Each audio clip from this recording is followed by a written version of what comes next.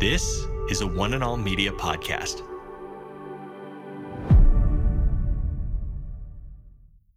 Today with Jeff Vines, we are taking the gospel to the world. pastor, apologist, and Bible teacher. One truth that will be delivered in love and compassion, connecting every one person to all that God has promised them. You make me wanna dance and sing with every single breath I breathe. I will bring this offering. You are my wonder, you with the wonder. Today with Jeff Vines. Hello and welcome to more in our series about living dangerously. We're about to continue a message from last time about living dangerously with our finances, and it's worth noting that Pastor Jeff does not say living recklessly with our finances. As he continues in Malachi chapter 3, we see that God is pretty clear that we are to test him in this, to first give back our finances to him and trusting his blessings that will come afterwards. To catch the first part of this message or hear other sermons just like this one, just search for Today with Jeff Vines wherever you listen to your podcasts. Let's rejoin Pastor Jeff now for the rest of today's message.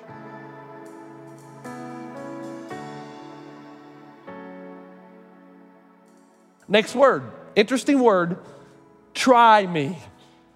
Verse 10, bring the whole tithe into the storehouse so that there may be food in my house, and test me now in this, says the Lord of hosts, if I will not open for you the windows of heaven and pour out for you a blessing until it overflows. Can you feel the tension in this room? I can see it on your faces. Well, Brother Jeff, I've loved you up until now. Hey, you got to get the whole story from me, not just the parts you like. And here's the reality.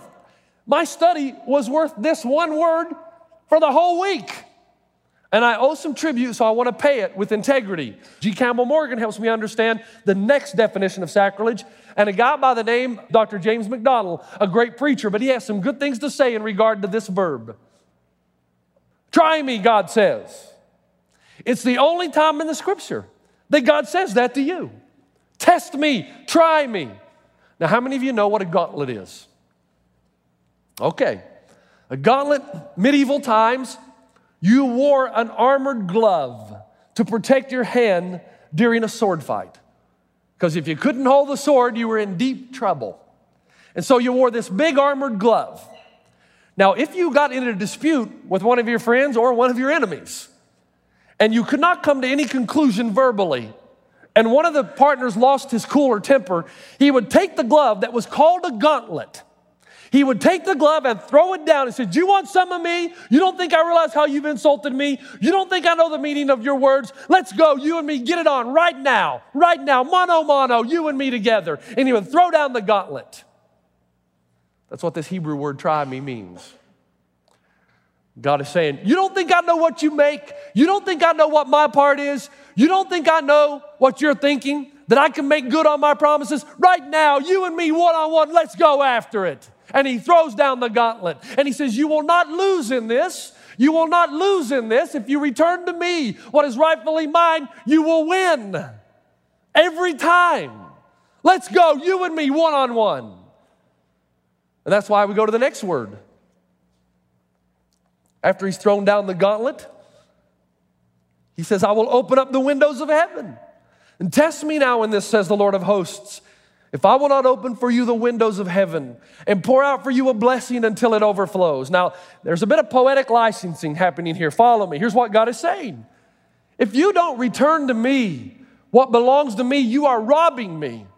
And if you do that, he says, I want you to look up into heaven and imagine that there is this big window that has been closed. Because I cannot condone your disobedience.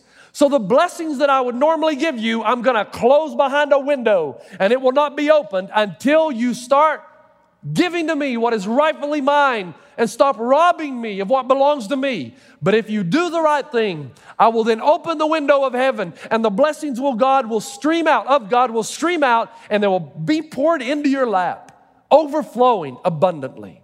Next word. The fifth word, rebuke the devourer. It's a phrase. And test me in this, says the Lord of hosts. Then I will rebuke the devourer for you. Now, no matter what translation you have, the devourer means the devil. God says, I promise to rebuke the satanic attacks in your life in the area of your finances if you obey me in this principle. Now, let me tell you something about this. This is not about God, if you don't tithe, coming down and punishing you and cursing you.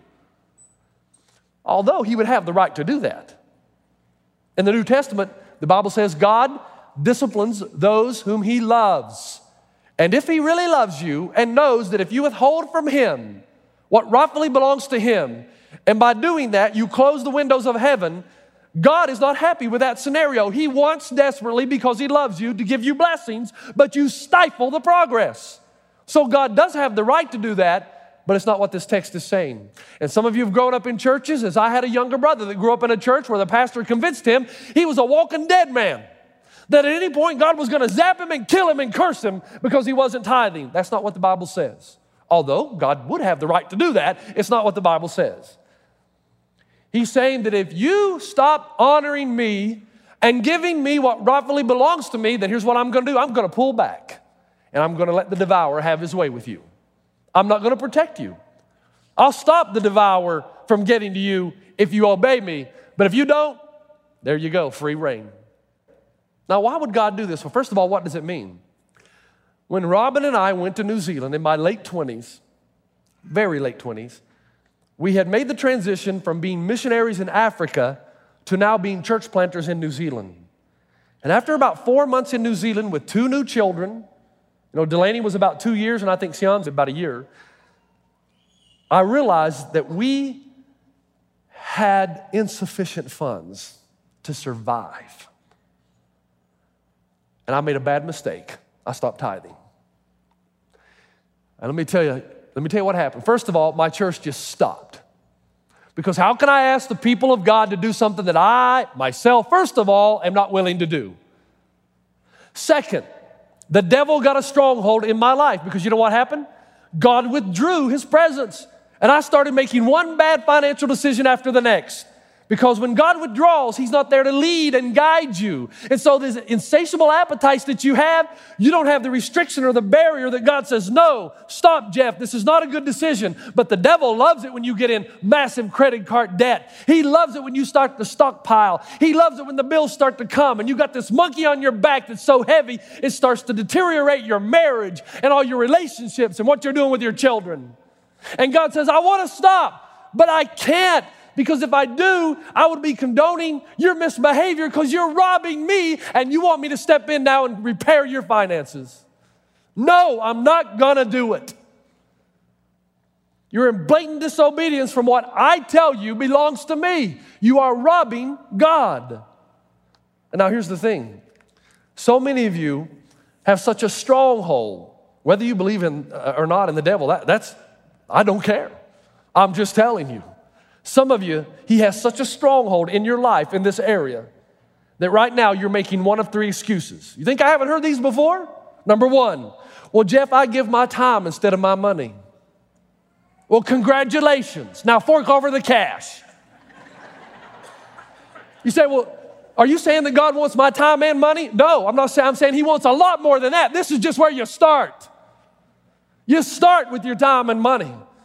Because then it's evident to God that you're serious, that everything you have ultimately belongs to him anyway. And let me just tell you something. If you think that God can't get to your money because you don't give it, your God's about this big. Just because you're withholding it doesn't mean he won't get to it somehow. God is very clear. Number 2, well, Jeff, the Bible says to give with a cheerful heart. And if I give 10%, I'm not going to be cheerful. So let me get this straight. You're violating one principle of God in order to keep another one. Third, Jeff, I hear what you're saying. I will tithe as soon as I can afford it. You're missing the point. The 10% is not yours to decide. It's not yours to play with. You got 90% of all that you make to cover your bills and to do whatever you need to do. The 10% is not yours to borrow. It belongs to God. And I know what you do sometimes.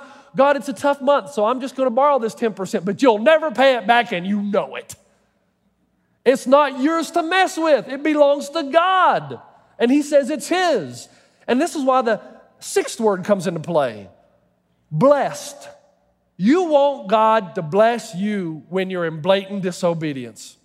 303 times the Bible uses the word bless. Literally, it means large or lengthy or a state of satisfaction or well-being. Now, let me illustrate the word. My daughter, Sion, I don't know how many of you know this, you probably do. But as I said before, when we came and made the decision that we would be here, and all of our friends were worried about the earthquakes, I was concerned most of all for my daughter who had made friends back in Savannah. So I told you before, she prayed. We were praying for her. Find her some friends, man. God, can you find her a friend almost immediately? Little did we know there was a lady in the congregation praying that God would send a friend to her child, and it would be the pastor's daughter. So that when they came together, I think it was like the first or second day of our existence here, this little girl says, God told me I'm going to be your best friend. They've been best friends ever since. Now, I don't see her anymore, which is sad to Dad because she's always hanging out with his family. But the reality is, I remember a few months ago, Sion came to me and said, Dad, it's going to be a great weekend. My best friend's coming over for the whole weekend. We'll get here on Friday night and we'll stay through Monday. It's going to be wonderful. And her friend did show up. She was there about an hour, maybe. And then her parents called me on the phone and said, Jeff, we're going to have to come and get our daughter. I said, oh, why? And when they returned home, they opened the mail from Friday. And they'd gotten a letter from her teacher that said she's failing in the conduct area. And so her parents thought it best not to reward that behavior, but immediately came and collected their daughter and explained, this is not appropriate and we cannot reward this kind of misbehavior. You know where I'm going with this, don't you? God does the same thing with us. You want him to come in and open up the windows of heaven and bless you financially when you're in the middle of blatant disobedience, and there's no way God can do that because he's not going to condone what you're doing and how you're living. Okay, Jeff, what are you trying to say? Number one, disobedience in tithes and offerings is stealing from God. It's a principle that goes way back before the law. It's the way God set up the creation scenario. Will a man rob God? Verse 8, yet you are robbing me. But you say, how have we robbed you? In tithes and offering. Now here's my best guess. My best guess is that if you're stealing from God in this area, it's probably the only area in your life that you're stealing. Anybody have a $100 bill? Don't be shy. Okay, do you have it with you? I need it. He's digging. Oh, he does too. And it's a nice one too. Thank you. And his wife said, where'd you get that? Did you hear that? All right, $100 bill. Okay. I was thinking, though, that's not a very good illustration. No, I'm just kidding. $100. All right, I'm going to put this in my pocket. Now, if I leave here today and I do not return this to you, and week after week goes by and you don't want to mention it because it's awkward, what do you start to think about your pastor? This guy's a thief. My pastor's a thief. That doesn't belong to him, it belongs to me. Now, if I have any sense of character at all, any integrity, just the tiniest wee little bit, what am I going to start to feel when I pull this out of my pocket and realize I have something that belongs to somebody else? I am going to feel the guilt associated with being a thief. The only time that is not true is when the Spirit of God has convicted me for so long and I have said, I don't believe it, and he stops convicting me so that I become a character found in Romans 2 where the darkness is so dark I can no longer see the light. And some of you are in that place. You say, Jeff, are you saying that I have God's money in my pocket? That's exactly what I'm saying. It's not in mutual funds. Some of you are driving God's money. Others, you are living in it. I better give that back to you. The point is, if you're disobedient to God in tithes and offerings, I want you to know man to man, man to woman, man to teenager, man to little girl, little boy, whatever, you are stealing from God. Number two, stealing from God has significant consequences. Now I want you to think about this again for a moment. Think about the insult from God's perspective. Look at it from His side. Most of you in this room came to a time in your life when you said, you know what? I am separated from God because of my sin, and God has done so much for me. He's given me these blessings. In reality, no matter what happens to me in the rest of my life, the one thing I needed to be taken care of the most has been taken care of by Jesus on His cross. And now I am in a right relationship with the Father, and I will live throughout eternity with Him, and some of that eternal living begins now. And I'm enjoying what God is giving. So you came in, and today it catalyzed worship, and you sang songs like, Lord, you are good, and your mercy endures forever. And you stood and you were happy and you sang, happy day, you washed my sins away. And then you sang, Hosanna, everything I am for your kingdom's cause. And then comes the offering plate. And we say, God, help us now as we give back to you a portion of what you've given to us. And for most of you, it's a pretty small portion. And here's the deal. As the offering plate goes by, look, it's not how much you give, it's how much you make. If you're a little girl who gets an allowance, if you work at home and get paid for mowing the lawn, if you're in college and you have a job, it's not how much money you have or how much you give, it's how much you make. And every time the offering plate goes by, every person in this room has a decision to make. Will I or will I not be obedient to God in this matter?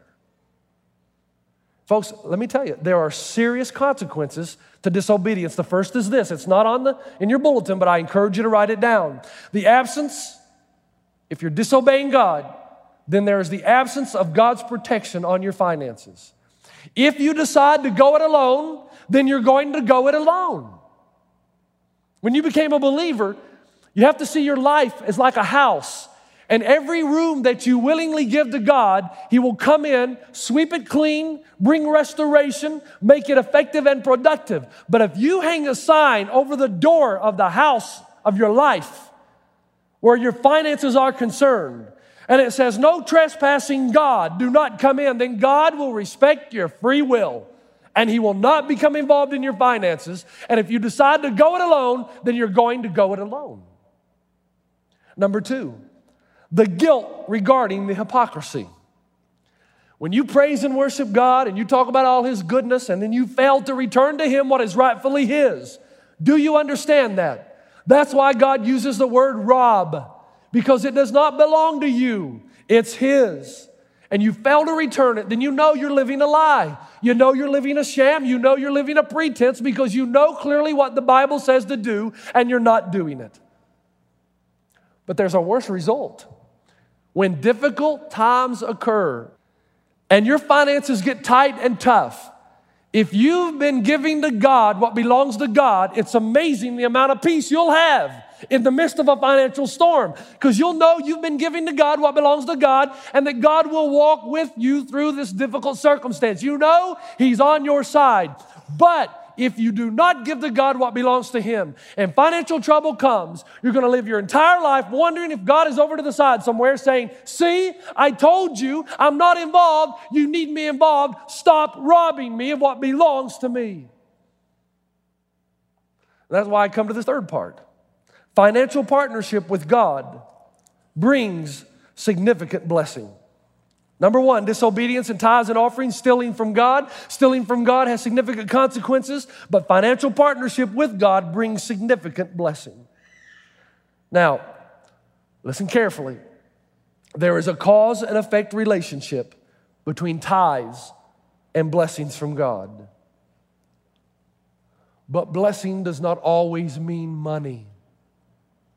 No matter how many times you hear that from the televangelists, just put your hands on the screen and then go out to your mailbox and wait for the checks to come in. No, doesn't happen that way. Now, God sometimes will bless you financially, but God does not promise that if you obey Him in this, listen, you're doing it because it's right. Not because you're thinking, well, if I give this to God, what's he going to give to me? That's so much of an American psyche. If I give you this, you've got to give me something. God says, okay, I'll give you the ability to work and earn a wage. How about that? I breathe life into you so that you can walk and talk. How about that? Now you give me what belongs to me. And there is such peace in this. I know a man right now who all of his life, he has made an incredible amount of money. He's somebody in our family. Lots of money, and he's been incredibly generous. He has given away more and more and more. But now he has a job or an occupation that is affected by the economy. And you know what he's doing? He's at total peace. He's not stressed.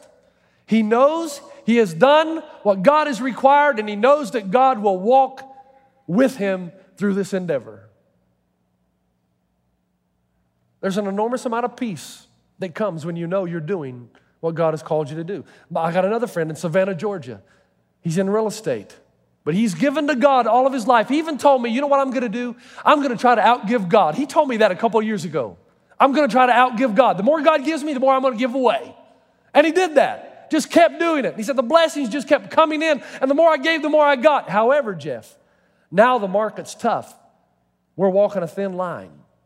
But Jeff, God has blessed me so much because he showed me and my family that we can live with so much less.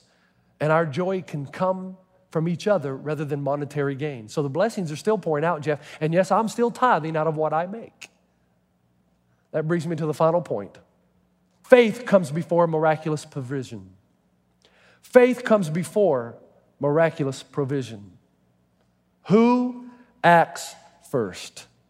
Who makes the first move? Verse 10, bring the whole tithe into the storehouse. Now here's my desire. I'll tell you what, God, I'm not convinced about this, so here's what I'm going to ask you to do. You reward me, you get me out of debt, help me pay off the credit cards, get me a new boat, a new house, a new car, and I'll tell you what, when that happens, then I'll start tithing. Listen to me. It does not work that way. Hebrews 11 says, without faith, it is impossible to please God. God says, no, you first. You make the first move, show me that you're going to honor me, and then I'll get involved in your finances. And the reality is, you make the first move right now when you walk out of here. But rest assured, your motivation cannot be because, hey, if I give God this, he's going to empty up he's just going to pour down financial blessings, give me all this stuff. No, you're making the decision to do it because it is not your money. It belongs to God. You're simply returning what belongs to God in the first place. And the best way that you can recover from any financial difficulty you're in, even if you're young, if you've just started out and you're married, start tithing now, because here's what it'll do. It'll get God involved, and he will rebuke the devourer and to keep him from destroying your marriage and your relationships and having that burden on your back. But you've got to take the first move, not knowing exactly how God will do it. But just remember this, some of you have spent 20 years getting in financial bondage. It's going to take God a while to get you out of it. And you make the first move by giving to God what is rightfully his. Father, we're thankful for the truth of Malachi 3. We're thankful that we are a people who receive not only the blessings and the encouraging conversation and the teachings of Jesus, that he will be with us. He'll never leave us nor forsake us. But Father, we want to be a people who also understand the cost of discipleship, that we follow you, and when we choose to follow you, that means we bring everything, all of us, into that relationship. And I pray that we would not discount the power of this truth, that we indeed would see everything that we have as coming from you. And when we return the top 10% of everything that we have, it's that sign that there's been an inward transformation, an understanding now that belongs to you. And we no longer want to rob you of what is rightfully yours, but as a sign of our understanding of what is true, of what is real, we now give to you what is rightfully yours. Help us to have the courage to do so in Jesus' name. Amen. You've been listening to Today with Jeff Vines. Next time, we'll bring you a new message from Pastor Jeff. You can listen to more messages like this. Just search for Today with Jeff Vines wherever you listen to podcasts. You make me wanna dance and sing with every single breath I breathe. I will